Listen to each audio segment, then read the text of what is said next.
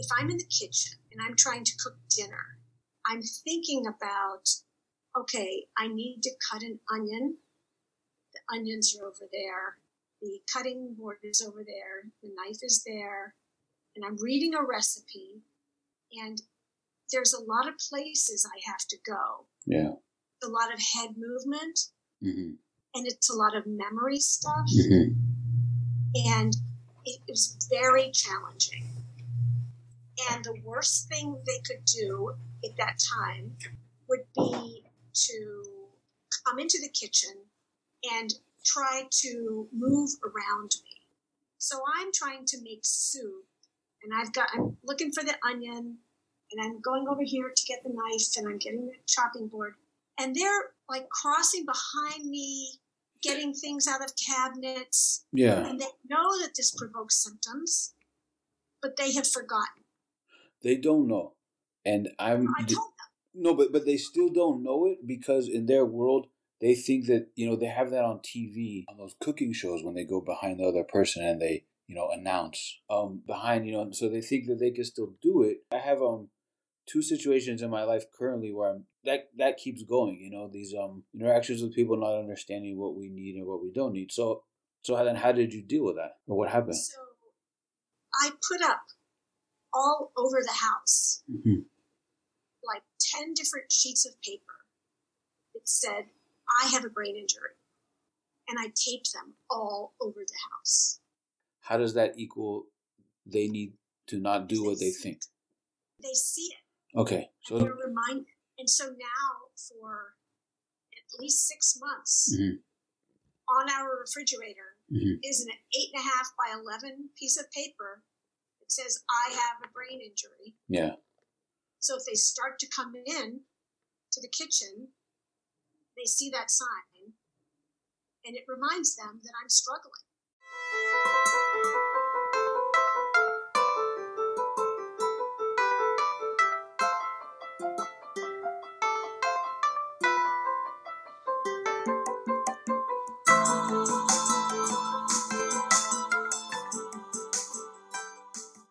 Hello, this is your host, Dr. Daniel Avasar. I am a brain injury survivor turned neuroscientist. I got into neuroscience to help me make sense of what happened to my mind after my traumatic brain injury. When I was 18 years old, I suffered a severe traumatic brain injury, and it took me about 7 years to regain my cognition, my memory, and to get used to the changes that took place in my mind. I hid what I had been through, and I worked very hard at school. I earned a PhD in neuroscience from Dartmouth, followed by a postdoc researcher position at the University of Oregon. I studied the brain at a neurophysiological, cellular, and systems level, which left me with a bottom-up perspective of what had changed in me after my brain injury. But across my recovery, my education, and my research, I never found anything that accurately represents the brain injury survivor's experience. Once I started meeting other brain injury survivors, I realized how important it is to hear about our experiences firsthand. This podcast is devoted to in-depth discussion with other brain injury survivors, focused on our experiences, our problems, and the ways we have found to navigate our lives and our struggles. I hope to connect brain injury survivors through our stories. I hope to help the non-brain injured world learn more about what we are dealing with. And when possible, I hope to connect what is known about the brain with our unique experiences. Welcome to Experiencing My Brain. The views and opinions expressed in the Experiencing My Brain podcast are intended to promote awareness and provide information of what brain injury survivors have to deal with. This information should not be considered as medical or clinical advice. Always seek the advice of a qualified healthcare provider regarding any medical conditions you may have.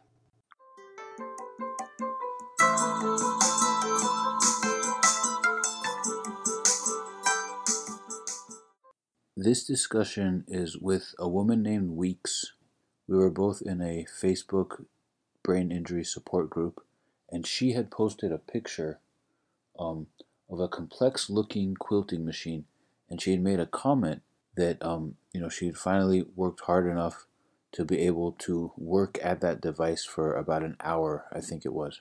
I knew from the picture, I could tell that this thing is complicated, and she would at least have a few things to say about the relearning process, the rebuilding, specifically rebuilding inner capacities that get damaged and injured after a brain injury. So I never had any idea that we would get into the grief discussion and how true that would ring for me.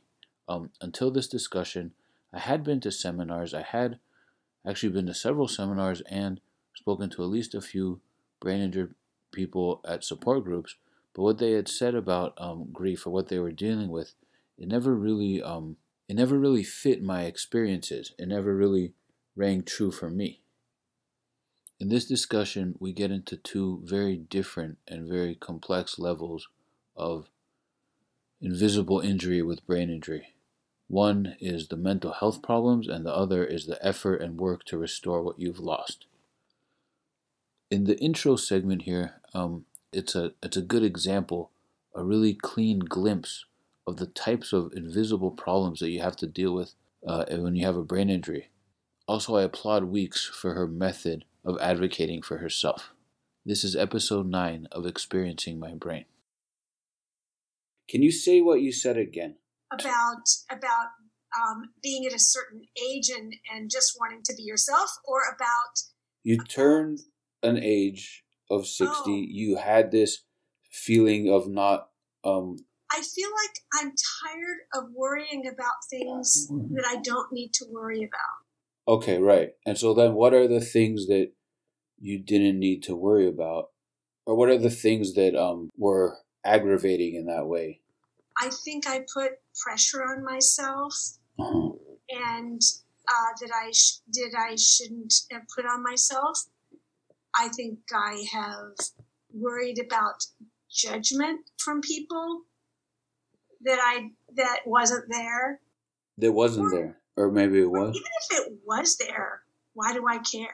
You did a recovery that's hard to do, and I've done a similar process, so it's a different world. And so the feelings you just described, I'm like, I had the same things. I'm only now getting rid of the shame and, I don't know, other judgment and criticism. And I think what people tell you about getting older is that if you're smart, you realize that some of those things are a choice you're making. Yeah. The shame is a coat you can take off. It all is take offable or dawnable. Right. And so I'm going through my after my brain injury classes I started taking, and one was a philosophy class, and the concept was love is a choice. And at first I didn't agree with that, and then I'm like, oh no, it is a choice. And meanwhile I'm like rebuilding my cognition, so I'm like, everything is a choice. But when I normally think like that, I really am just detached from myself. So now I'm trying to not be detached.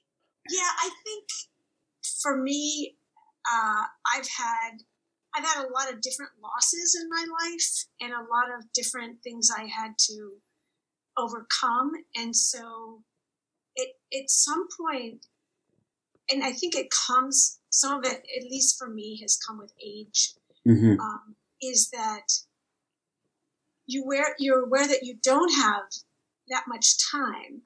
And oh, wow. So yeah. Do you want to spend the time you have worrying about things that aren't in your control, or things like, if I'm worrying about the fact that I had to ask the nurse to speak more slowly. She doesn't get why you need her to go slower. Yeah. Yeah. So am I going to spend a minute of my precious life worrying about whether she's thinking that I'm stupid, or that, like, that is a choice I am making to care or not care about what she thinks. Is a choice, but also there's a reaction. It's I guess it's like a fight, because as soon as I get that, I'm like, I'm not getting into a fight with them, but I need to outsmart them, or I need to it actually led me to just dismiss all of them. I can't even talk to them. But see, the thing is, the idea is that to not get into that fight or flight mode in the first place. Yeah. If you're able to make that switch, then how does life continue, or how do you... do you want to back up and talk about what happened? Yeah. First, yes, question number one I wrote is what happened. Yeah. Because I don't know if it's useful or not, so you can always edit it if it's not. Actually, you're right. I'm trying to build a way to get people to where we're at. And I forget, because now I've been talking to brain injury survivors, other people since 2017, but it's been really hard, which is leading to like me trying to send out a net to anyone that will talk about this. So, okay, what happened and how do you explain it? Because I'm sure you've explained it very well and thought about it. I think about it, it feels like every minute of every day, but Right. It's not. But I will just give you, I think it's important from my perspective. Yes. To what happened before the injuries. What is your experience with its respiratory conditions? Yeah. Growing up, I had what was diagnosed as asthma and allergies, and it was always out of control. It was the dark ages of asthma. They didn't have medications. So go back.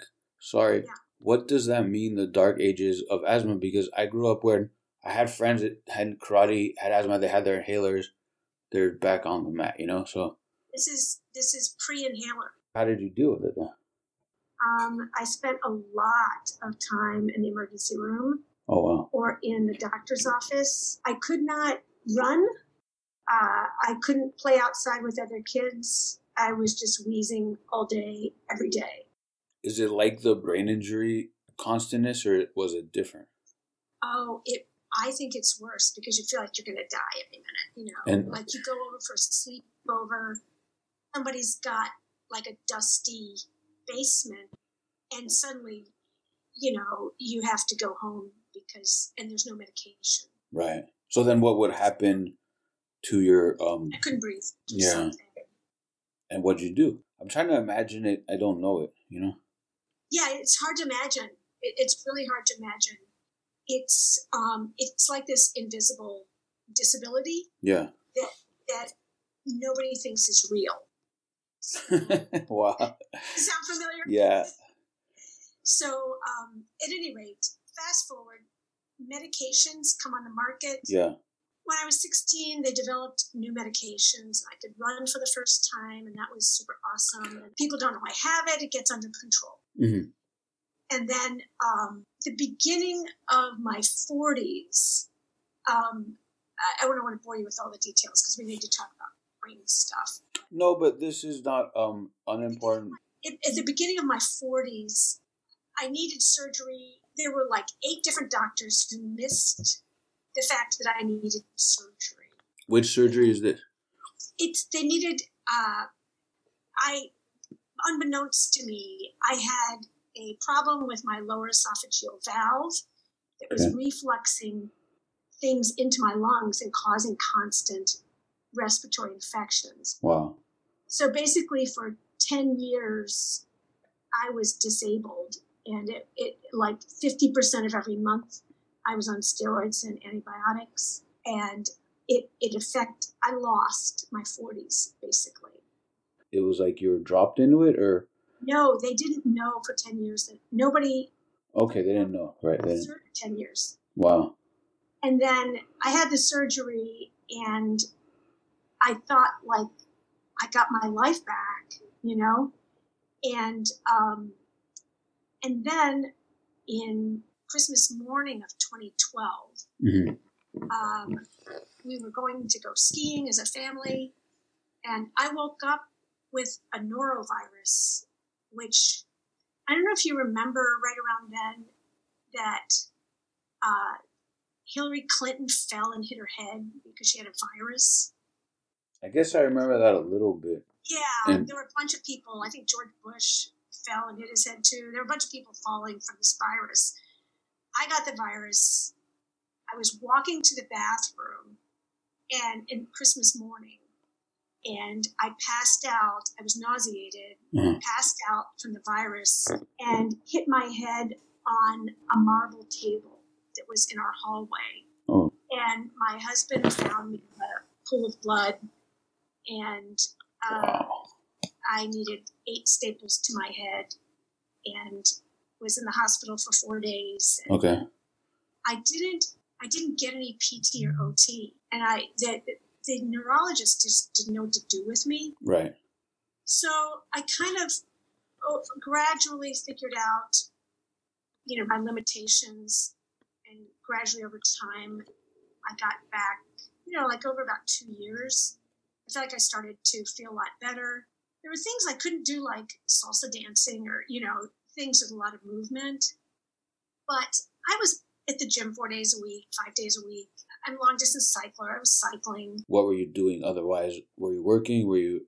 Oh, yeah. My husband and I have had a business for 23 years. Right.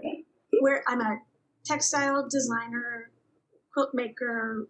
I've written 6 books, and we published a periodical, and I teach around the world. And so I was literally flying around the world teaching.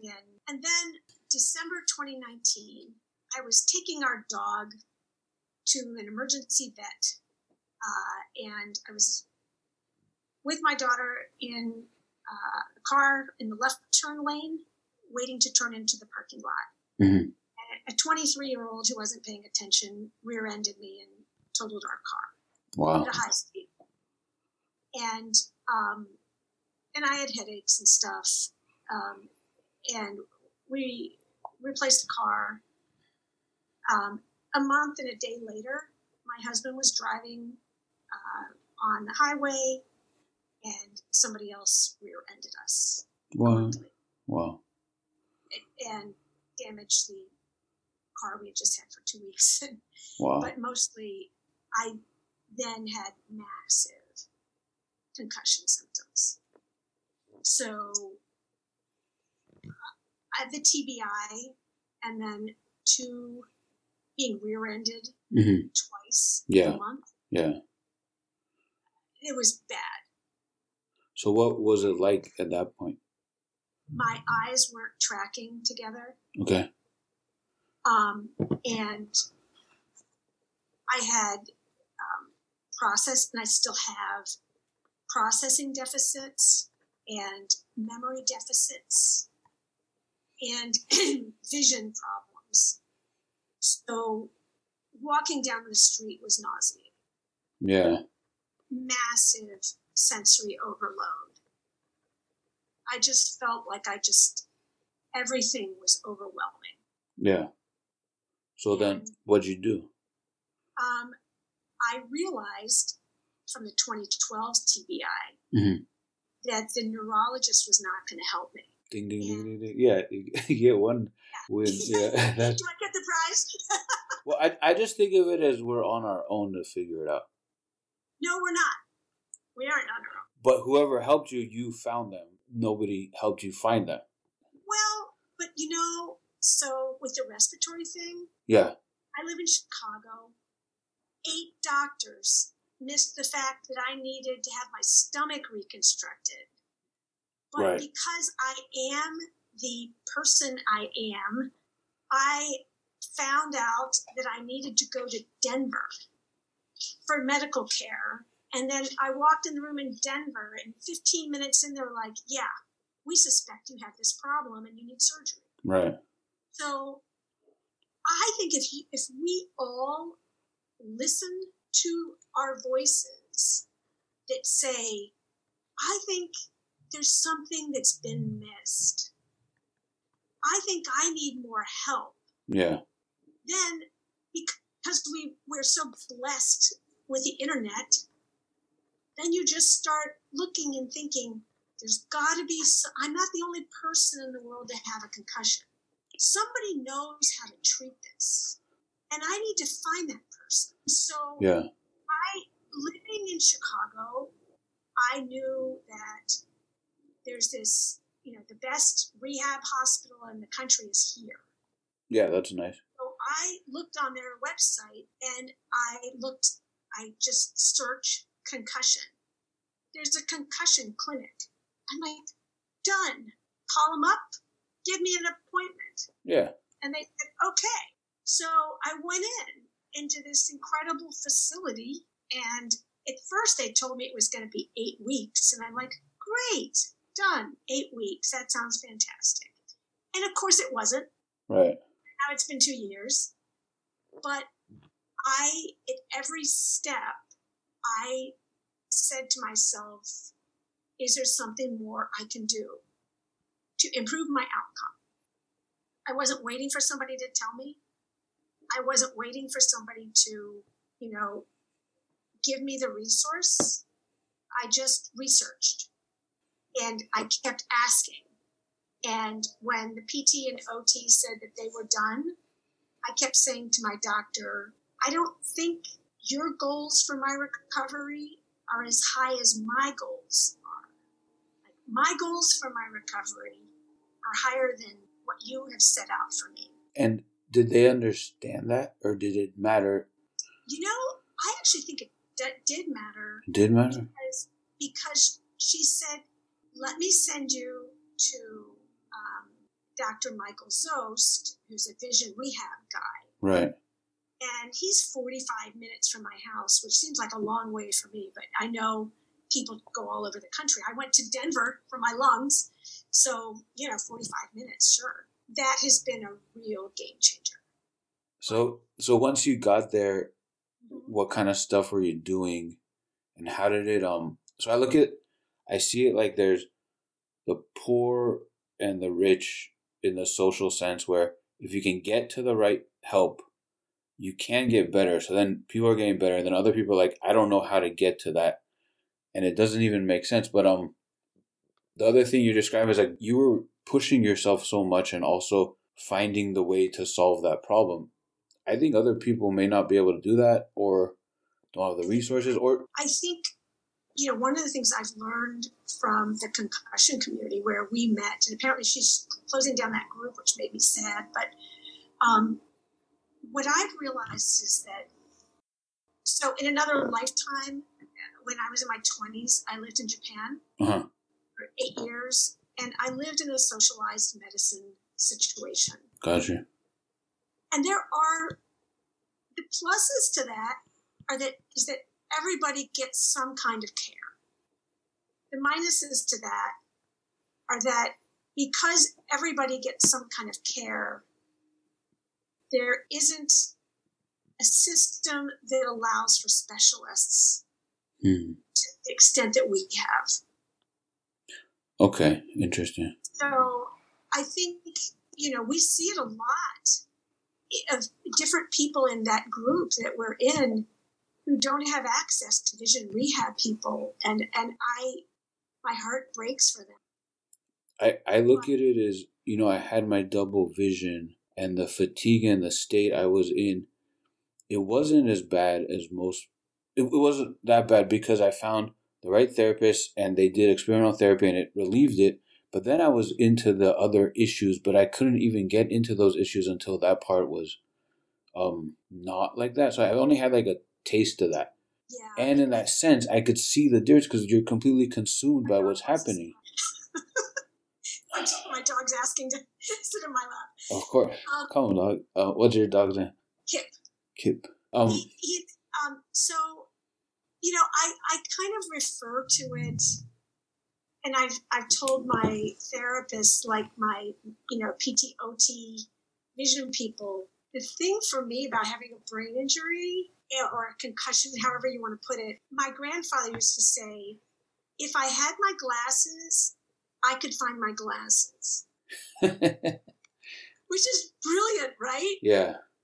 And so if you didn't have a brain injury, you'd find it easier to find access for care to get for a brain injury. Like Right. So if you didn't have a brain injury, it would be easier for you to find somebody to help you with a brain injury. And it is number one. We have a brain injury. That's actually, the whole thing I'm trying to do. I was explaining it to my wife, and she's like, "Oh, you're just talking about what actually a brain injury would be." And I'm like, "Yeah, that's exactly the point." She's like, "Well, why do you need to explain that?" I'm like, "You don't know what it's like to have a brain injury and all these weird hurdles that get placed in front of you." And it's definitely partly medical system and access to specialists, but it's also that we have a brain injury that's. I'm trying to write an essay about the constantness, and it's funny to try to write about it, but yeah. And I would also say to your wife, I brought it up a little bit in our emails that I was talking about making croissant like the pastry chefs. Right. So the way that they make croissant to get those like flaky layers in the croissant is the pastry chef rolls out a big piece of dough. And then he or she puts a big block of butter on top of it. Okay. A big square, like the size of like a legal pad or something, right? 8.5 by 11. So a large piece of butter, yeah. Large, thick, like half a ream of paper. Wow. Bam, in the middle. And then they fold up the corners of the dough on top of it. So it's sealed. Sounds good. And then they roll it out. And then they fold it again. And then they roll it out. And so there's this, it's called like laminating the dough. So you have these layers of dough and then butter and then dough and then butter. And it's like phyllo pastry or something like that. You might have seen like lots of little layers, right? And I think that the recovery from your best recovery, whatever you can get, mm-hmm. is laminated between the physical services that you can get access to, but also your mental health. And so, specifically grieving the losses, grieving that this is not what you planned for yourself, that this isn't, you didn't want this. In many of our cases, we didn't do anything to precipitate it. Yeah. We're victims of a bad situation, but that is a big hunk of butter. And so you gotta. So how do you do that? How do you grieve that? I think what you do is allow yourself to feel it and to understand that, some of the time you're doing the therapy. Right. And then some of the time you have to make sure that you're doing the things you can to guard your mental health. And that includes explaining to people what you need from them.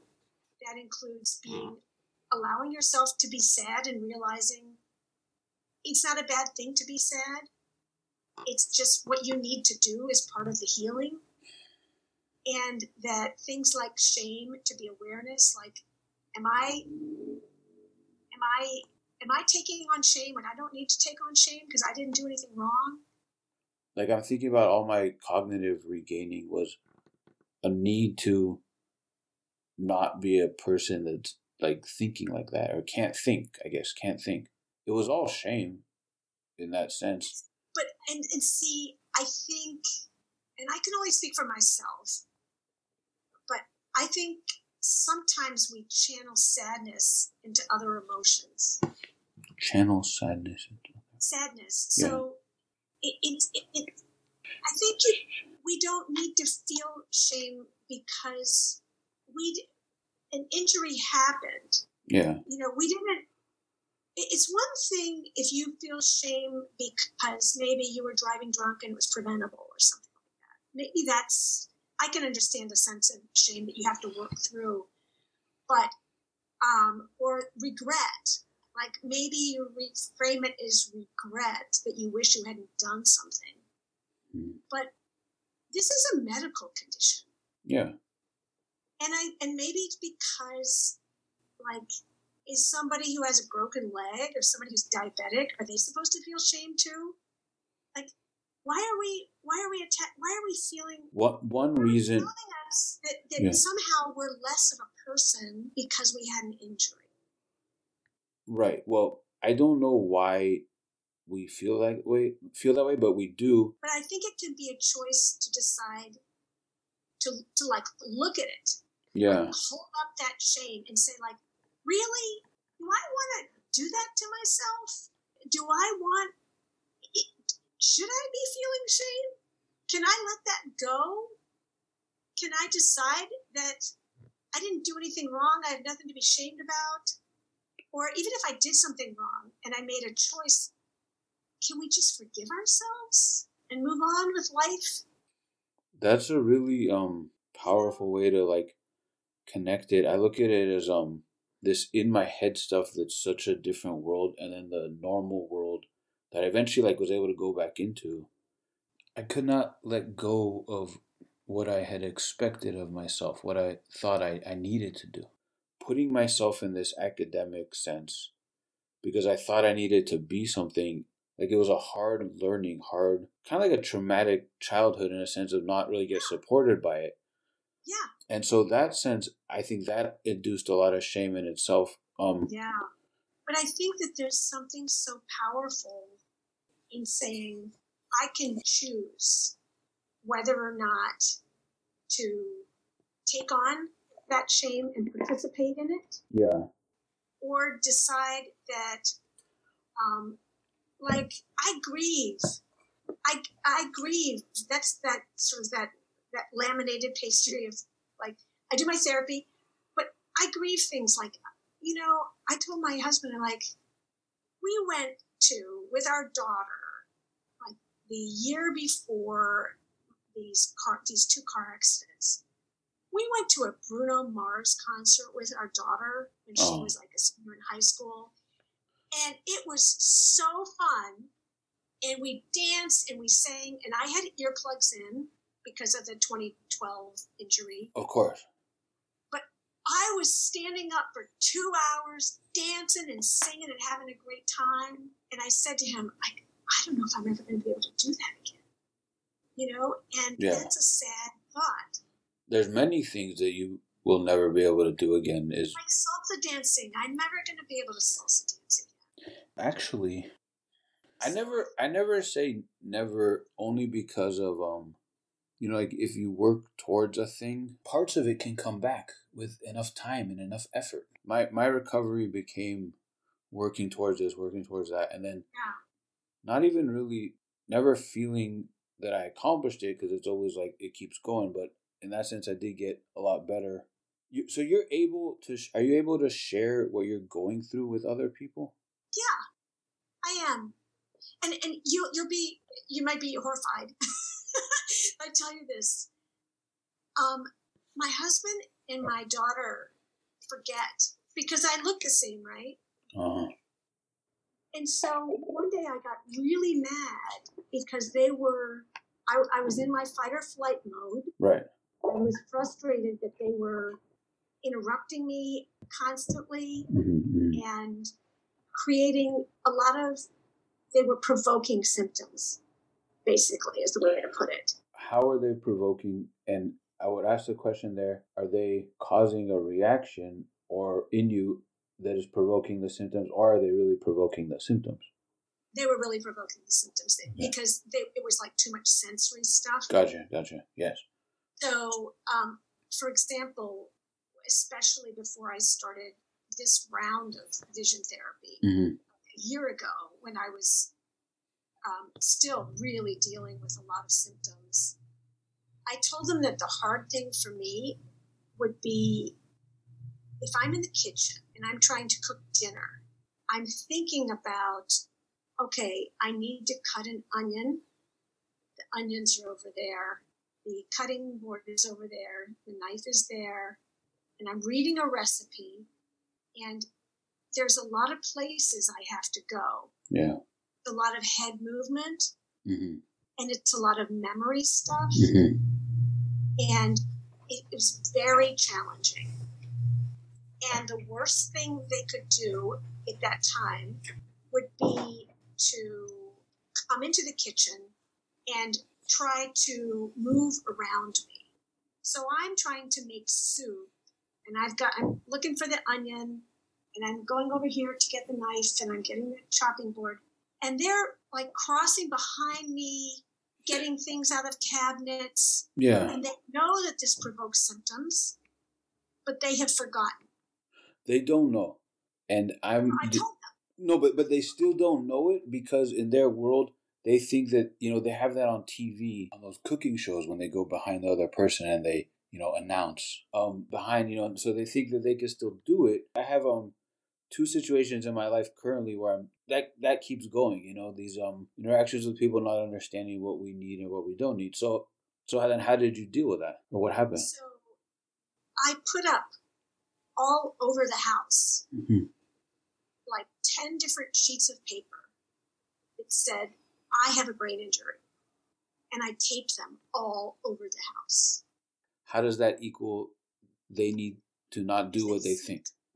They see it. Okay. So they're reminded. And so now for at least 6 months, on our refrigerator is an 8.5 by 11 piece of paper that says, I have a brain injury. Yeah. So if they start to come in to the kitchen, they see that sign, and it reminds them that I'm struggling. Wow. So let me ask, do you tell them about the details of the struggle? Oh, yeah. And what did they respond in that sense? I'm sorry. Right. I'm sorry. I forget, because we've always cooked together as a family. And so then I have to feel sadness. Yeah. So then there's that layer of grieving again, right? Oh, yeah, yeah. And you're like, oh, we can't do this now. So you know what? I am going through this cycle now for the first time because I added the ability to grieve. And I'm not like I know how to do it. I don't know how to do it, but I'm figuring it out. There was never any feelings in my brain injury recovery. And so I've been like, I guess, figuring it out. To get through the butter like that. I need those tools. I'm learning those tools. I think the thing that, what I love about my doctors is they said, we want to approach your concussion recovery from a lot of different angles. Yeah. We want you to do PT and we want you to do OT. We also want you to see a therapist. Right. And we also want you to take supplements. And we also want you to get acupuncture. And, how were you actually getting these? Was insurance involved? Were they providing it? Like, because being able to get to those things is a huge. It's true. Yeah. It is a huge part of it. My husband is an academic and also my business partner. So we're not in high-paying professions. Academics, in which case I'm like, oh, yes. So when I finished my postdoc, I got out. That's also when the emotional stuff kicked in for me. So in the recovery with brain injury and doing the work of it, how did your regaining of being able to quilt come about, and what was that like?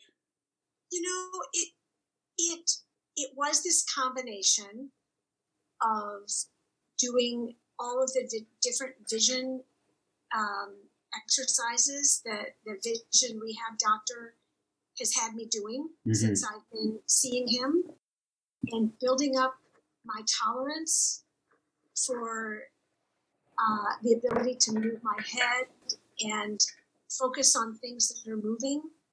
But the mental health part of it has really been huge, because what I was realizing for me is that part of the reason I wasn't sleeping at night, which is such a huge component to the recovery, of course, is that I was sad. You turn off that light and you suddenly can't work anymore. And then all of the disappointments and the frustrations of the injury, they're there. Yeah. There's nothing to distract you from them. What happened? What would happen would be that I would tell myself I couldn't sleep. And then I would, watch Netflix, try to read something or whatever. Yeah, that of course. So telling myself that I wasn't tired yet. I didn't realize it because I kept thinking like, I just can't sleep. And the doctor put me on Lunesta to help me sleep. And that did help me somewhat. But I took my doctor's advice and started going to acupuncture. And what happened? I was lying on the table and telling her that sleep was part of my problem. They put the needles in you and then they turn off the lights, usually for about half hour, 45 minutes. And then they come back and do other things. And she turned out the lights and I just started crying. Lying there with all these needles in me. There was no pain whatsoever. Yeah. I started crying. And part of it, they say, is that like the needles, like in your head, and, they help you release emotions that you've been carrying around. The acupuncturist said it's like an emotional detox. That makes sense. Can I share with you, in the time when I was like, I need to know why I wasn't emotional. And then I was like, I'll get a massage. I started to cry about not feeling anything. And then it wasn't like, then it got better, but it started like at that point. And I was like, something is coming out of me. I kind of know what you're talking about in a sense. Yeah. When I was lying there, I thought, I need to do everything I can. And I need to be honest with myself about why I'm not sleeping. Right. And I wasn't sleeping. Right. I wasn't allowing myself to fall asleep because I was afraid of the pain that I would feel when I turned out the lights. I was just going to be alone with my sadness over this injury. Yeah, yeah. And that sucks. It's kind of like you're in the room with a boogeyman, And it's so overwhelming. It can be fully overwhelming, yeah. It's awful. And then I decided to just get comfortable with that. It's a choice. Yeah. To allow myself to be comfortable with that grief and to just tell myself you can make a choice as to whether, you're going to be afraid of this, afraid of that darkness in every sense of the word, or whether you're just going to look at it. And then I realized, something the acupuncturist said. She said, your body is working so hard to recover, and you need to allow it to recover.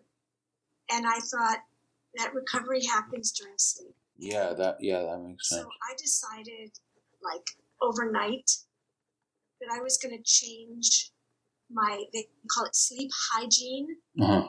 And the acupuncturist said, you need a ceremony. She's very Japanese. And she said, you need a ceremony for sleep because that's where your healing is going to happen. Right, right. So I thought, I like that idea of the ceremony. Overnight, I changed what I was going to do. I decided to take a bath and get to bed early, like in bed at 9:30 or 10 o'clock at night. Mm-hmm. And turn off my devices and tell myself I didn't have to be afraid of that sadness, that I could handle it. Wow. And then I started listening to this podcast in the dark called Nothing Much Happens. Nothing Much Happens. It's bedtime stories for grown-ups. That's nice. And the woman who reads them very slowly. And they're happy topics about, she went for a walk around the lake and the sun was out and the leaves were beautiful. Really nothing happens. And then she reads it a second time, even more slowly. And if you're still awake, then she says, sweet dreams. That makes sense. There was something about the combination of all of those things that my symptoms just really got better.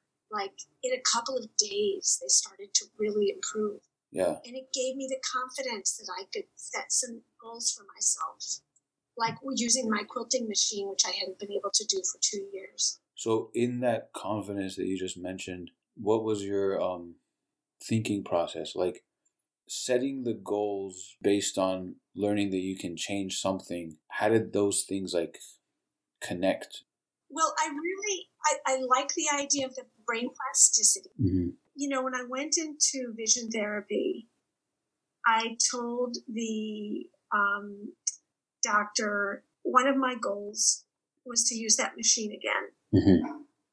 And what I've learned from people in various rehab, therapists and stuff, is that nothing sets their heart aflutter more than somebody giving them a goal. Yeah, that makes sense. Yeah. What they don't want to do is spend their life and their training right on somebody who doesn't have a goal. I think they think in goals as well. Their training is in goals. Yeah. Basically, therapists love goals and people who give them goals. And so And you had said that their goals are not your goals. Well, I think like the first round of therapy, like PT and OT that I had, mm-hmm. their definition of a recovery was a much lower level of functioning than the definition of recovery that I had in my mind. Why do you think that discrepancy happened? I don't know how to say this in any other way. So if this comes across as awful, please forgive me because it's not my intention. But no, that's okay because I think they are used to people who who don't want to be as high functioning, or who haven't been high functioning, or haven't set the goals for their lives that I've set for my life, or I don't know, but even just like exercise. This is a perfect example. Mm-hmm. Prior to my injury, I was doing, spin classes and strength training and everything 4 to 5 times a week for an hour, like interval training, super high demanding. Yeah. And their definition of, exercise tolerance would be that I could walk for 30 minutes a day, 3 times a week. Right. Was that their definition because they don't have many people who say, oh, no, my definition is that I want to be able to bike 100 miles in a day? Well, you want to do what you were able to do. I don't want to say you knew that you could get there, but you needed to go back to it. The way I reframed it every single time we talked about it was, I will accept that I might not be able to get everything back, mm-hmm. but I would like to do everything I can to see what the best outcome is. Yes, yes. So I would like to have that higher level goal. I want to be able to go back to my fitness class, to spin class or whatever. Of course, yeah. Walking 3 times a week for 30 minutes, maybe that's a goal that is acceptable to other patients you have, but that's not even close to it for me. Yeah. So, it's just kind of like, I don't know why they thought that was enough. I would be interested in learning that. Why? And so I knew that I had to, the same thing with the quilting machine, that that machine is very difficult to use. Right. And so but my Dr. Zost, the vision rehab guy I've been going to, he was really excited. And, he's like, can you show me a picture of this thing? Can you describe how it works? And he wanted to understand how to train for it. Right. Oh, interesting. He was taking, he was looking at me using that quilting machine the way he would, work with somebody who was a tennis player or something like that. Yeah. He thought it was an interesting challenge.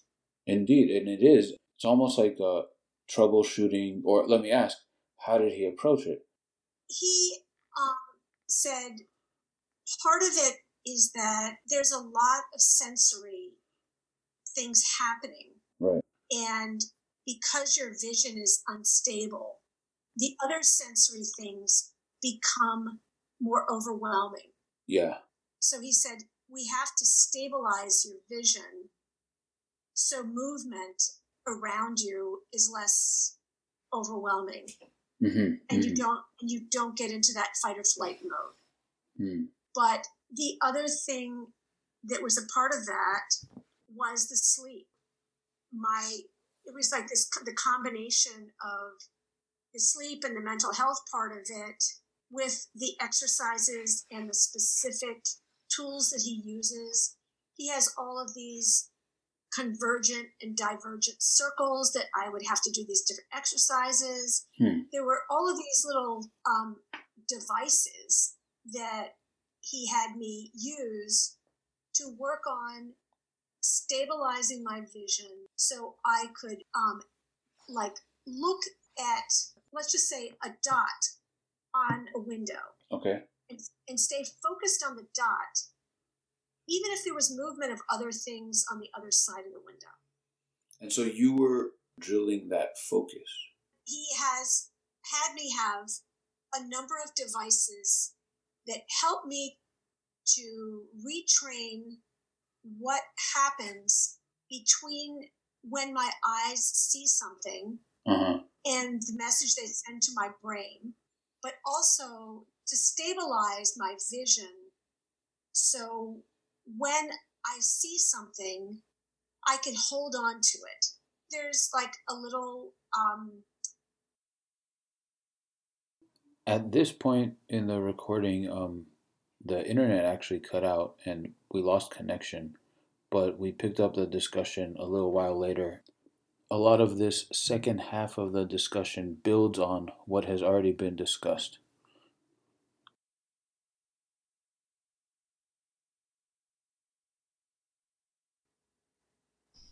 I think, you made a comment in your email that you want to normalize this for other people. And, I think there's a lot of suffering that happens with these injuries. Yeah. And that, if you're lucky, you can get somebody to help you with the physiological aspects of it. But I think that my doctor is unusual from what I've heard in encouraging people to deal with the mental health part of it. Right. Because it's really intertwined. It's so intertwined with, the level of your outcome, one's outcome. Yeah. Well, and I know for myself that like the sleep component of it was intertwined with my mental health for sure. Of course. Because sleep is so important in the, I guess it's physiology, but it's also like whatever is keeping us alive, like whatever life is, sleep is connected with that. And if you don't have it, and it really, I guess it's about all the changes and processes that happen in the brain. I think that's a huge reason why we sleep. But yeah, having that time to recover and rebuild is essential. So I hope that people will,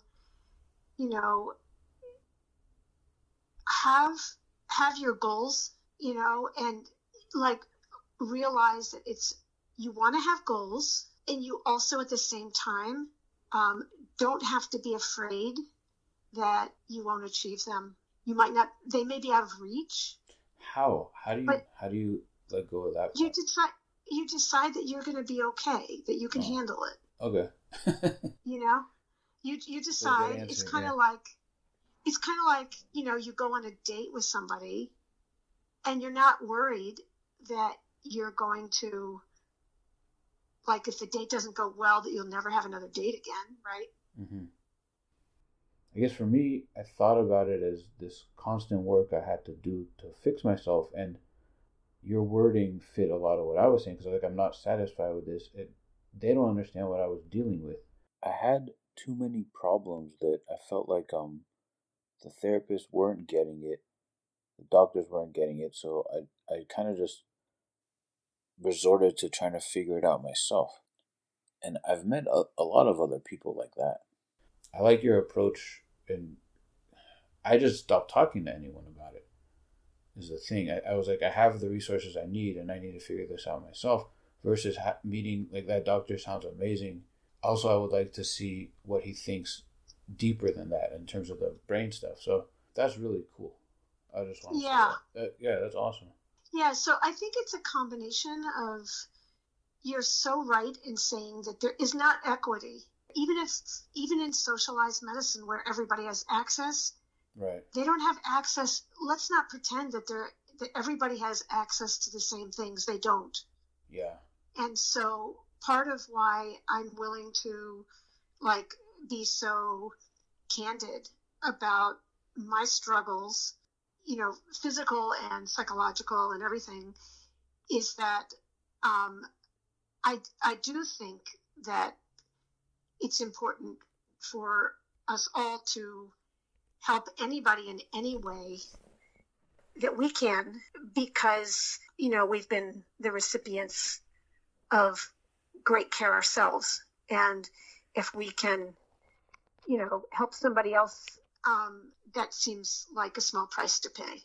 And, in that sense, for me, I have it less with the care and more with the privilege and I guess other resources that I was able to utilize and leverage to then do something that I feel like is a lot like what you're describing. So have this underlying thing of I still didn't find anyone that I can connect with about it, except for people with brain injuries. So that I have I guess I have anger about that. And Len, is it anger or is it sadness? Because I think it's definitely sadness. I think it's grief. And thank you. Grief. Yes. And I'm only now getting to that, and no, it's not recent now. It's been a few months since a friend with a brain injury, Nancy from the first episode I put out. Mm-hmm. She got me thinking about it as grief, and as soon as I was able to put it into that, mental box, I was able to deal with it better. It's still been hard, and I'm hitting these really emotionally heavy parts that are affecting my life, and then I need to deal with it. So. Well, I can tell you that, and you probably know this as well, is that the brain is so interesting in how it chooses when you're allowed to feel things. Yeah. That the brain protects you when it thinks you're overwhelmed and you can't handle something. And, I had this boss once who said that she had migraines, and she said the migraines are always after the crisis, not during them. Oh, right. So you're in that zone. Yeah. Yeah. And then it's after. And I know, people who, are in the middle of a battle or whatever, and who are in World War II or, fighting in the trenches or whatever, they don't grieve then, right? Yeah. They grieve when they're home and they're safe, and their brain says that it can take it. And so I know just from my various losses I've had in my life that grief doesn't have a schedule. Right. And you never know when it's going to pop up. And you also don't know how it's going to pop up. And I guess I've just seen in various people in my life, especially I think men are socialized to experience anger and rage more than sadness. Yeah. But sometimes it's like control or perfectionism or whatever, but basically I think if you've had an injury, you've had loss. and, different degrees, figuring out how you're going to deal with that and how you're going to channel it, is just as important to me as, vision therapy or speech therapy or whatever. Letting the emotions happen and be with it, or whatever the term is. Yeah, that's hard to do. I guess I'm stuck, or maybe I'm not stuck, because I am feeling these parts now for the first time, but it's just still overwhelming. Well, and I think that's what, in the same way, that like my doctor at Ability Lab said, we want you to treat this from a variety of ways, and just as the same way you don't know how to do vision therapy yourself, you don't know how to do psychotherapy yourself. Like, you're not supposed to have to deal with it yourself. Right. If you have, I know that there are lots of therapy sources, certainly where I live, for people who are in low or no income brackets. There's access to mental health care for them as well. That's great. So, I don't think you need to, I think we should treat like the mental health part of this the same way we treat getting a cold, or, getting, strep throat or something, that it isn't like you're mentally ill or you're not, or that you have a lifetime of therapy or you have none. But, I think it enters a taboo, though. It enters a certain, you don't want to talk about it. The outside world gets triggered by it, or it's emotional for them too. And so then it's hard for them to deal with. But either way, it's entering a different realm. But you want to buy into that, and maybe because, I've had family members who, who've dealt with depression or whatever. It's like, it's only a taboo if you decide it is. Right. Like, I'm not, like, it's the shame. I'm like, I'm not putting on that coat. Yeah.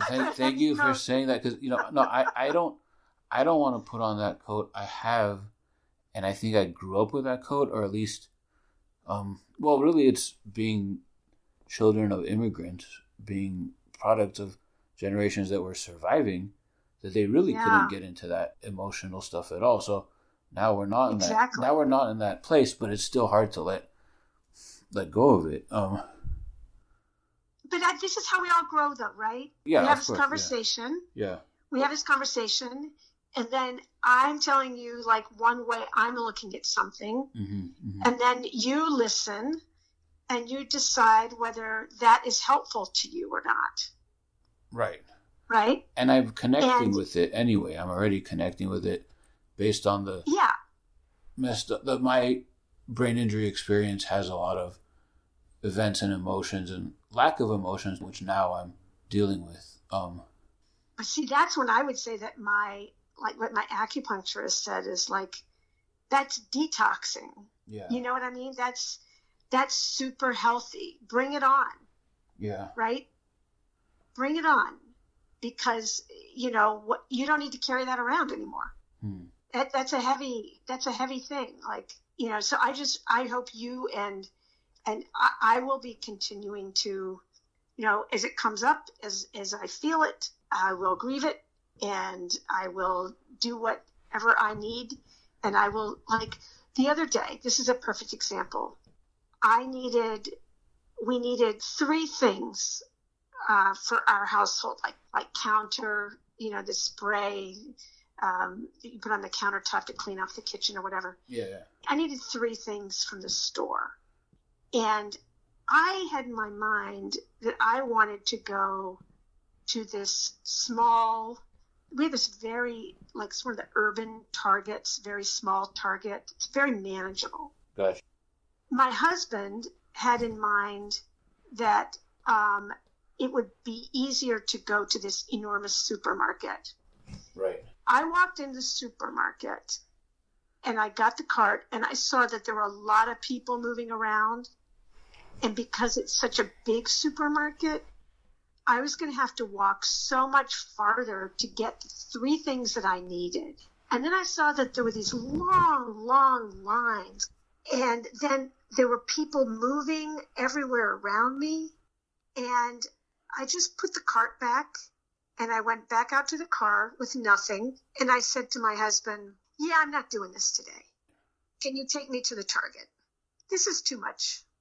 My brain is tired. So what did he say? He's like, oh, sorry, I had no idea. Right. Let me take you to the Target.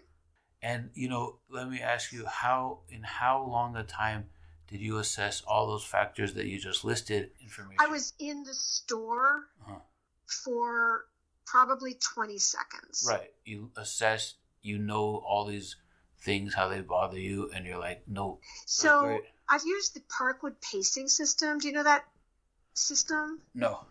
So the Parkwood pacing system, and there's an app and everything. They told me about this. My therapist told me about this.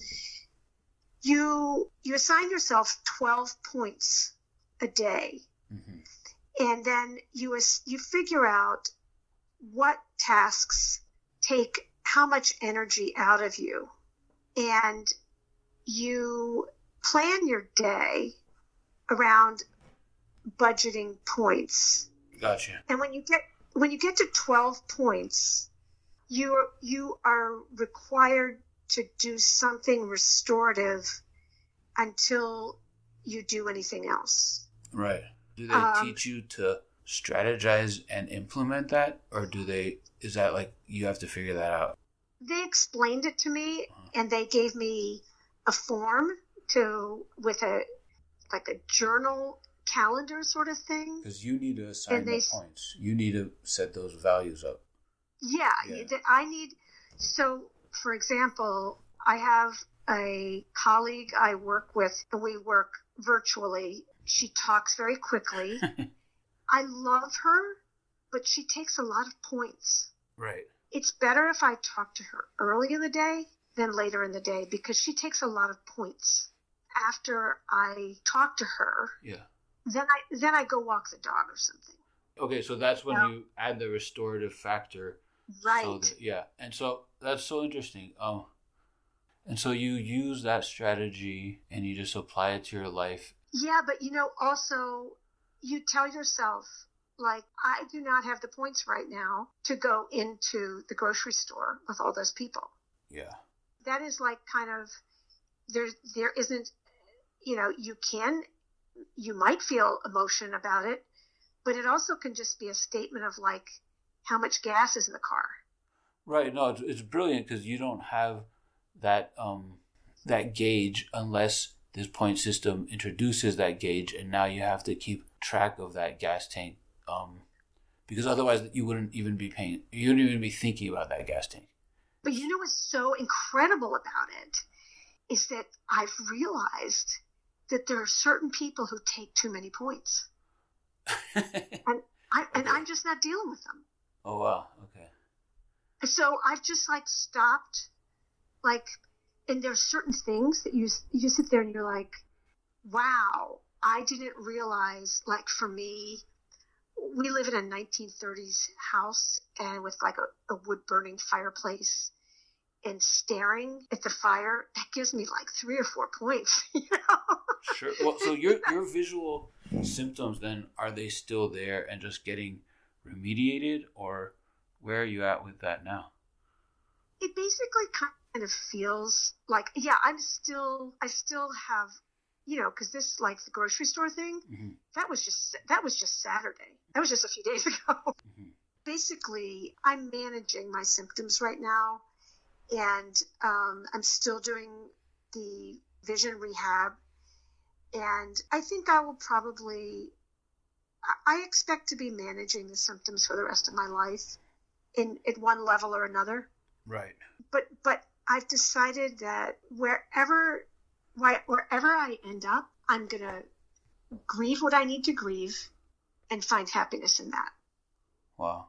Whether it's what I wanted or not. Yeah. There's so much power in that ability. Yeah, and I think also, there are lots of things in life that you thought were going to go one way and didn't go that way. That's life. And then it's sort of like, there's that line from that Cheryl Crow song of, it's not getting what you want, it's wanting what you've got. You know, I don't know. I think like kind of the secret of happiness is choosing it, and choosing to let go of the disappointments and see what's there. Yeah. And you don't have that much time. And, you know, am I going to spend my time sad that I can't swim laps anymore, or that I get overwhelmed in the grocery store? Or am I going to focus on the fact that I have a 20-year-old daughter who's going for her first internship, final round of an internship opportunity, and I'm excited for her. We're having a big blizzard today, and it's really beautiful. There's a lot. There's a lot to be happy about, and to be. Doesn't mean you can't be sad too, but they can be concurrent. Really, that just makes me think that where you're at with this is so much more. I don't know if the right word is evolved, or just have enough experience with your feelings that you've learned to be able to do this. Because I think for some people that they can't even begin to process and feel beyond the pain, or I can't do that. You know, I think it's also if you've done a lot of therapy, you figure that out too, because you have guidance from people who understand how to get you there. So I think having had several years of therapy before my injuries helped prepare me. Right. So you had that perspective from the asthma. Yeah. And if I need it again next week, I'll go get it, because it's kind of like if I need more PT or whatever, if I injure a hamstring, I'm going to get that therapy. If I go through a rough, dark place, I'm going to get some help. I didn't even have an awareness of the shame because I was so caught up in needing to be a certain kind of person. And it actually was good because it helped me in my recovery. Once I realized how much the shame and the needing to be this way, and like getting all the emotions that are connected from my identity and need to be a certain person, you know, I'm about to do something awesome with my life, college starts, brain injury, you know, so it's like I still have that need in me. And now I'm more at peace with it, because I also realized I can't, you know, everything that I wanted it to be didn't really work out. And I was working, I guess I was a workaholic in a world of workaholics, but I was also fixing my brain injury stuff. And so it was really easy to hide and not get into any of the emotional aspects. And so now it's not a flood anymore, but I'm just dealing with it now and trying to deal with it. I respect your ability to deal with your emotions, and I think that's pretty awesome. Oh, thank you. Yeah. Like I said, I think a lot of that has been because I've gotten help with that. Right. Oh, yeah. You know? Yeah, good point. Yeah, great point. Yeah, that it's kind of like I've had my own, you know, struggles and disappointments and dark, you know, feelings of just, especially before I got the sleep under control, right. I was just really struggling. I just didn't see my way out of this. It's overwhelming, and it's so overwhelming. And then you're so overwhelmed, you can't figure out how to get help. Mm-hmm, mm-hmm. And so I don't want to be oversimplifying it in any way, or it's just, I think I came out, I'm beginning to come out the other side. And I just want people to like pay attention to the sleep. Yeah. That it doesn't, you don't think it's as big a deal as it is, but it's like, it's everything for a brain injury. When you don't have it, which you've been there in deep water in that, it doesn't make sense. Like, losing it gives you the perspective of what its value is what I'm trying to say. My doctor gave me Lunesta, and the next morning, my husband said, like, you're a different person. Huh. You know, and my goal is to see if I can get off Lunesta eventually. Yeah. But and use the acupuncture to maybe replace some of the lunesta and my better sleep hygiene and everything, and see if I can work my way off of it. But if I can't, that's fine too. How are you a different person if he elaborated? Did he? About what? You said you mean how was I a different person? Yeah, he said that you were a different person. Yeah. That I wasn't as deep in the fight or flight mode. Ah, that makes sense.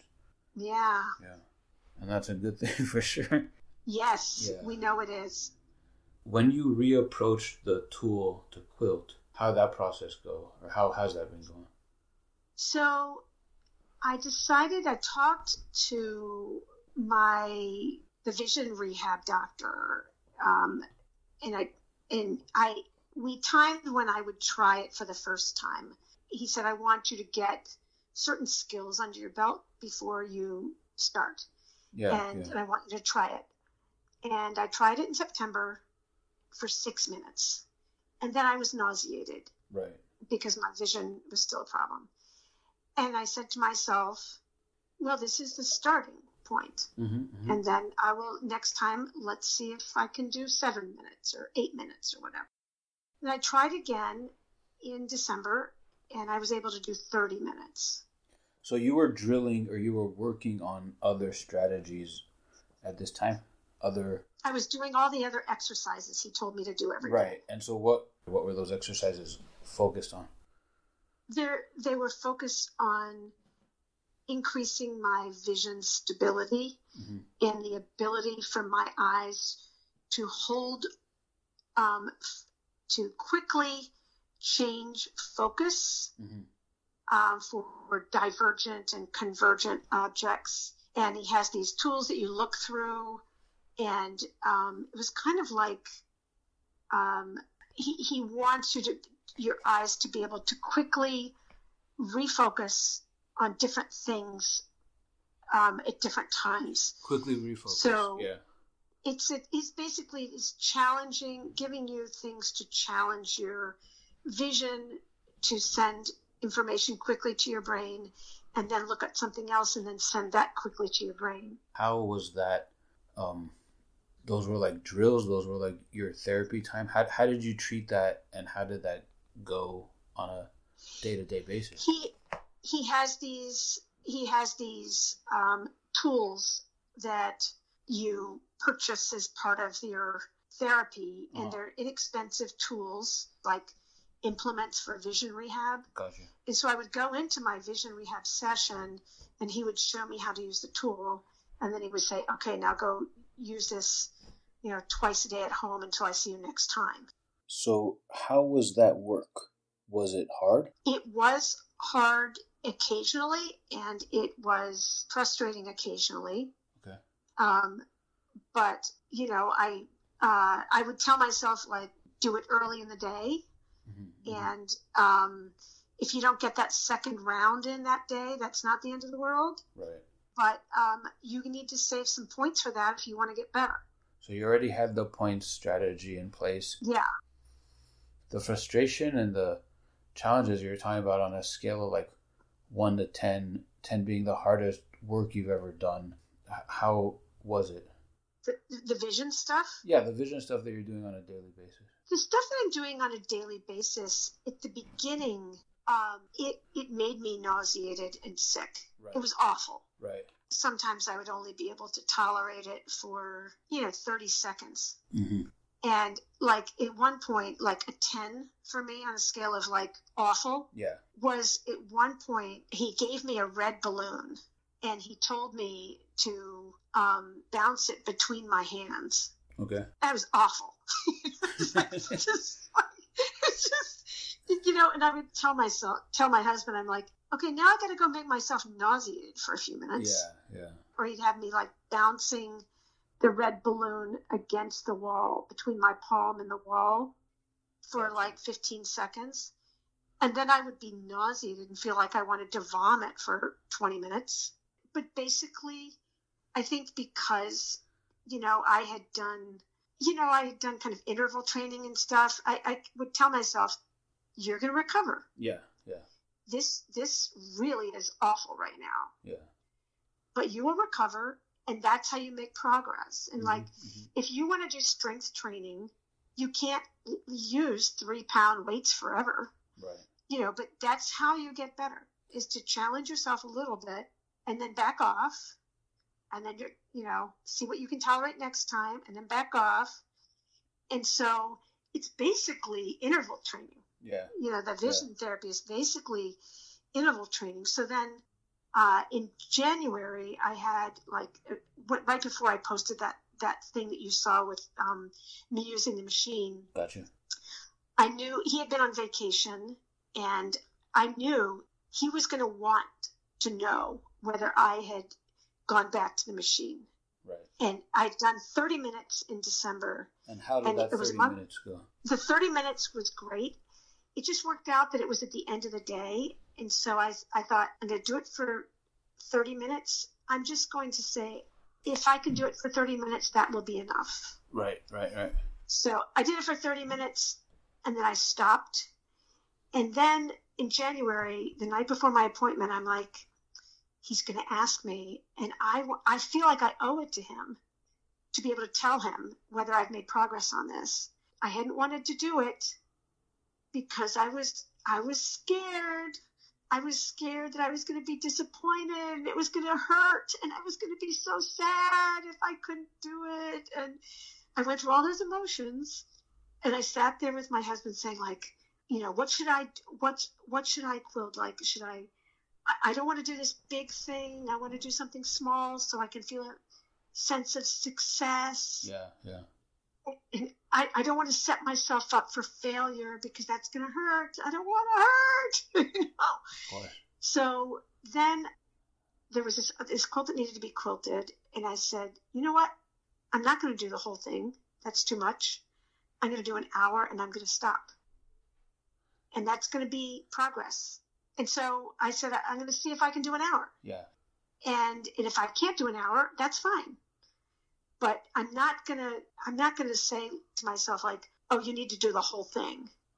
No, right. You don't need to do the whole thing. Right. That outside restriction or that idea is like the old way. Yeah.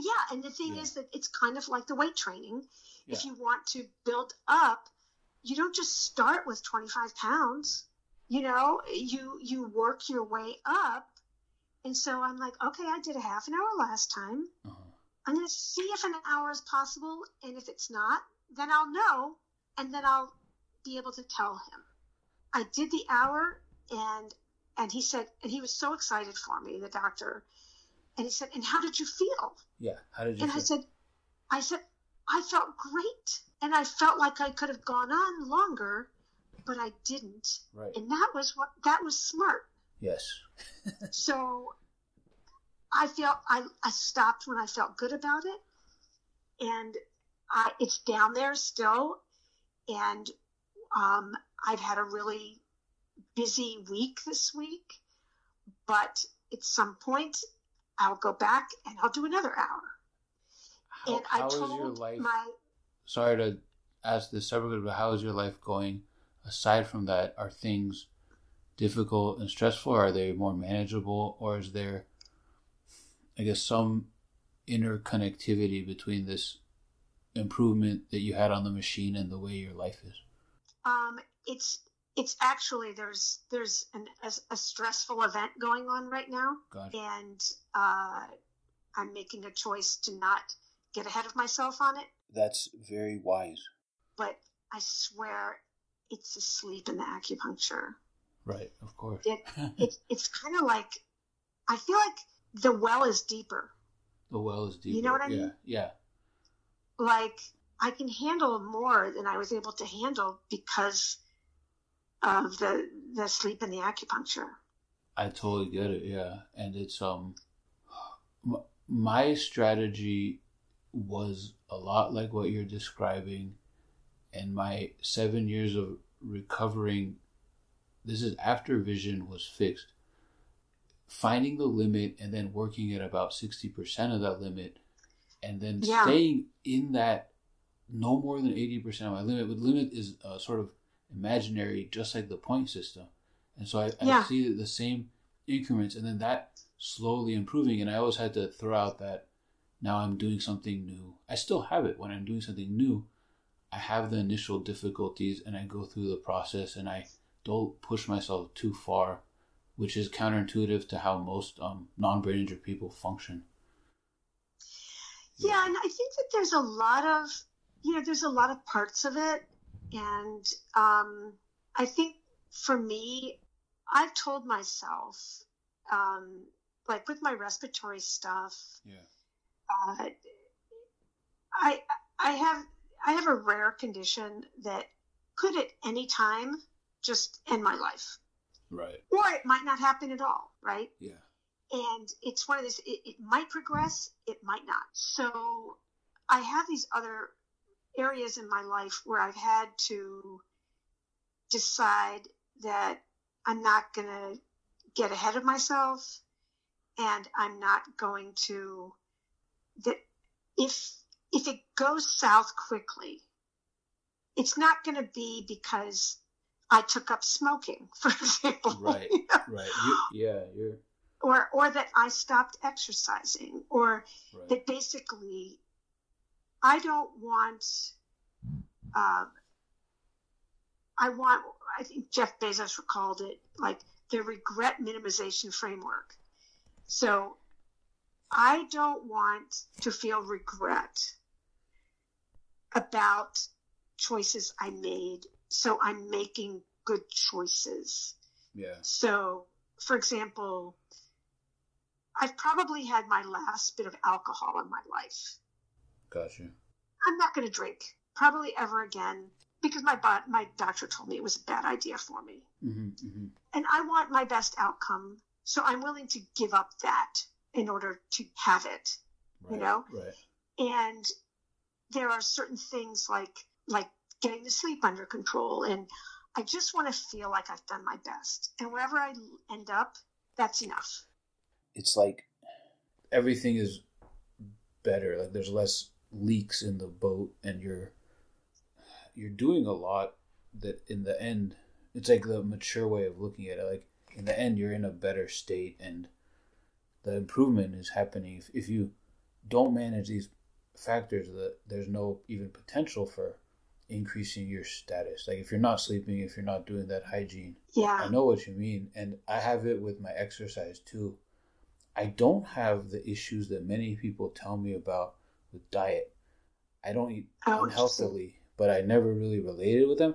But I had the same thing with exercise, so much so, and also with my sleep, because without it, I can't do any of this. So yeah. I get it, yeah. Yeah, so, and then if you feel like you've done a good job, then you don't feel shame. Yeah, yeah. So that's also part of it too. Actually, yeah, thank you. Yeah, when we were first emailing and you made that distinction between the, brain recovery part and the mental health aspects of all this, I think I recovered, and yet I never really dealt with, especially the shame and the guilt, and it's only now coming up, and I'm only now, learning how to even tolerate those feelings. And, I'm only now getting into that part of the process. Yeah. I'm really lucky that my husband is a really good listener in terms of like, I feel safe with him. That's cool. That's great. Yeah. Being able to get it back in the car without the stuff at the grocery store and saying like, I can't do that today. It's too much. Mm-hmm, mm-hmm. And knowing I'm not going to be judged. Yeah. That's really nice. But I think also, like I said, I think going through the process of psychotherapy and understanding where my triggers are. We all have our triggers, right? Of things that are upsetting to you and things that take you to a dark place really quickly. Yes. And I think it's one of those things that, at least according to my doctors, you have to be really mindful of when you're dealing with a brain injury, because there's loss involved. Even if it's just temporary, there's loss and there's trauma, and you got to deal with that. So I didn't understand how that connected with what I'm going through. Well, I hope you will find some. I hope you will find some support if you want it and if you need it. Because... And so, do you have any therapists that you recommend? Because I haven't even been able to find that, and I've been trying to find that. All have you are missing the brain injury stuff in different ways. Ask your primary care physician if they know of any psychotherapists who deal with health issues. Okay. Because there are psychotherapists have kind of different subspecialties typically, and some of them deal with childhood trauma. Yeah. Some of them deal with like substance abuse, and some of them deal with like eating disorders, and some of them deal with like chronic health issues. Yeah. But even at Garden Variety, general psychotherapists can probably help you deal with a lot. You know what I mean? And a lot of it I found, at least for me, was just whether you are ready. You're ready to talk about it. Because it's not like psychotherapy is just you sitting on a sofa talking to somebody. Yeah. But the thing is, they sometimes like ask you questions where it's like a trap door, you know. You just kind of like, I didn't know that's what that was about. Yeah. And it's like, and you put it together, and it's this huge weight lifted off you. Nice. It's a huge weight. I hope you can find that if you want it, and if other people want it, I hope that, like, let's put all this sort of this shame and the taboo. It's like that is so 1950s, you know. Like let's just all be healthy. Yeah, yeah. You know. Well, as we're saying this, I'm like, okay, I gotta do that. But then I have all these internal barriers, and it's funny because I think about the last lap of trying to do this. But then I think about what you were just saying about you were just in that mode of finding the right thing for the things you need. Like, how do you get into that mental fierceness? You have to wait until you're ready for it. And then you have to do it, and you have to really go for it in a way. Yeah. And you have to decide.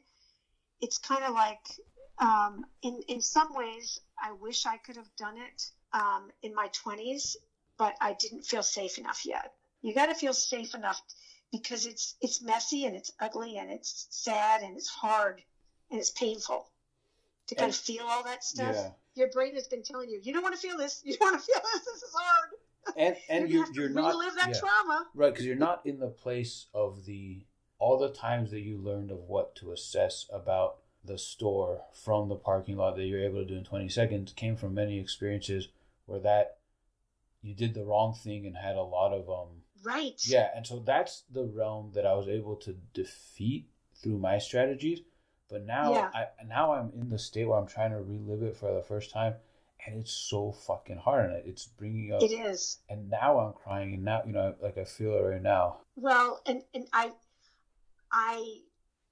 in some ways, I hope I haven't provoked that. Mm-mm. And in some ways, I hope I have. I have written it. You know what I mean? I have it in my room like a shrine. Like all my.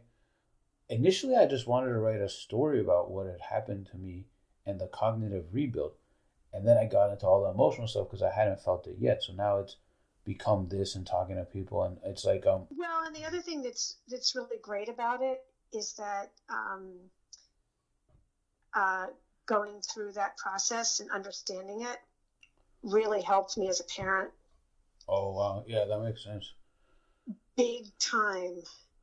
Because you're not passing on your shame or your baggage to your kids, you know, and you're not, you're owning your shit, basically is what it comes down to. Yeah. My son, he's turning 4 soon, and it's been crazy. So much of what I realized about myself came from not wanting it to come out at them and getting angry or not being. Yeah, exactly. Yeah. Yeah. So, you'll, you will decide at some point, and everybody will decide at some point that they're ready to challenge themselves in a new way to, take care of something that needs to be taken care of. And, and you make that decision that you want to try to do that. and that you're willing, you know that you're safe enough to handle Yeah. the fact that it's going to bring up stuff that's unpleasant or sad. But Yeah. you know that you can handle it, and that you will work through it, and then you will feel better. Yeah, so your It's therapy's really instilled that in you through like fire. You went through the battles to get to that conclusion. Yeah. Yeah. But at the same time, there was a lot of time there. If you had talked to me a year ago, I would have, I was still kind of like, why am I still struggling so much? Yeah. They said it was going to be 8 weeks and it's been a year. And, and I was really discouraged. But I just kept telling my doctor, I'm just not improving. And, she was saying like, oh, we can try some pharmaceuticals. And I was just kind of like, I just feel like I thought it was vestibular. Yeah. Because it seemed like I was nauseated easily. I was just so easily triggered. And you still have, that's a brain injury centric series of symptoms and events. And I still am, honestly, like, if I'm cooking dinner, it's just too many stimuli, too many. Right. And there are certain parts of my job, like I use events with like 60,000 people in convention centers. Okay. Pre-COVID, like I'm done with that. I'm not. That is not a goal I'm setting for myself. I'm pulling the curtain on that part of my life because it's too much work to get there, and it's just not worth it.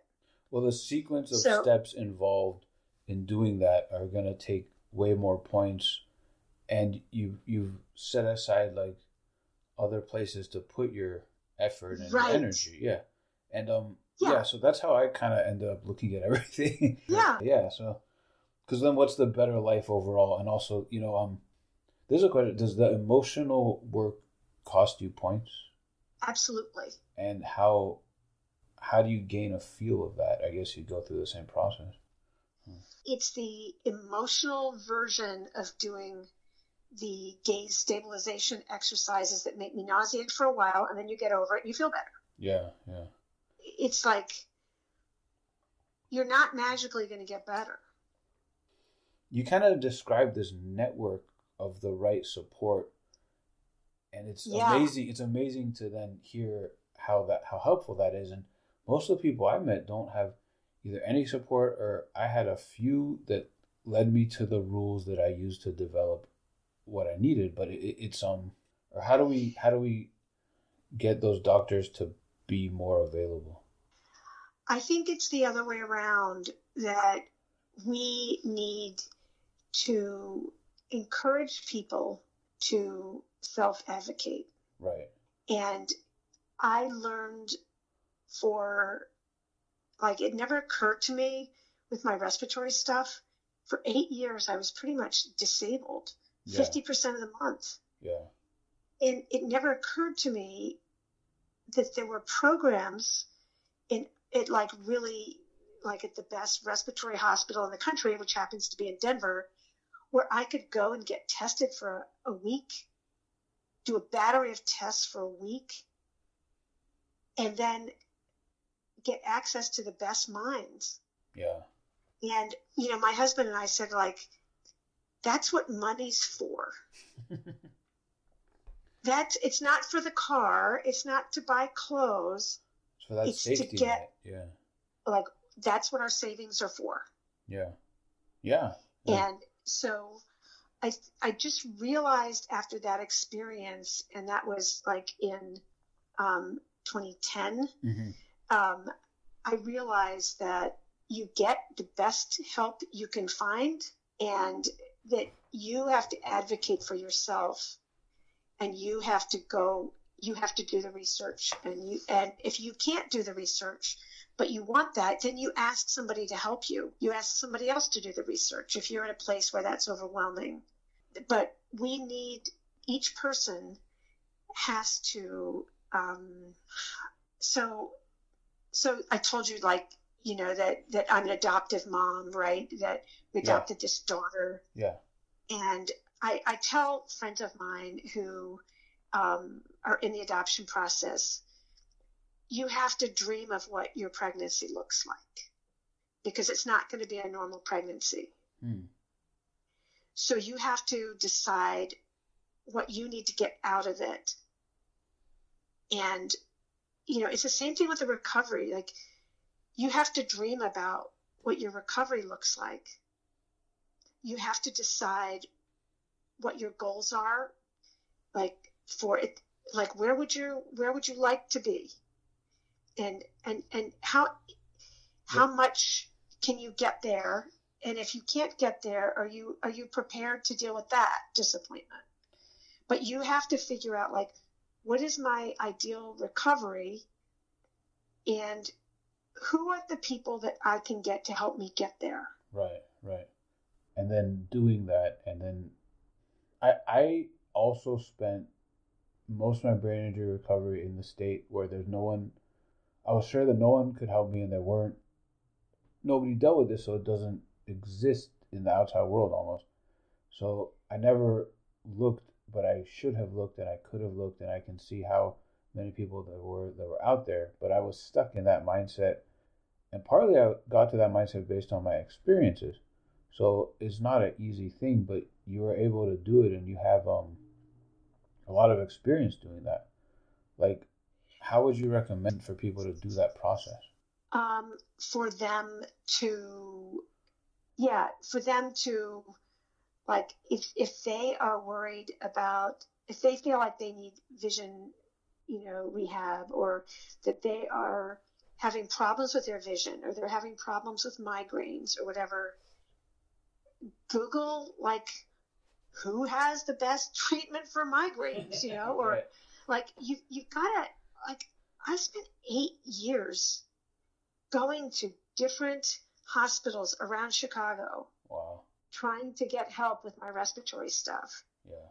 I spent a lot of time and a lot of energy, and there were a lot of dead ends. So that's the same then as some brain injury recovery. Yeah. Yeah. And then at some point, somebody's going to tell you something that will put you in another area. Uh-huh. You have to, just keep going. Yeah. Anyway, yeah, it's that's amazing.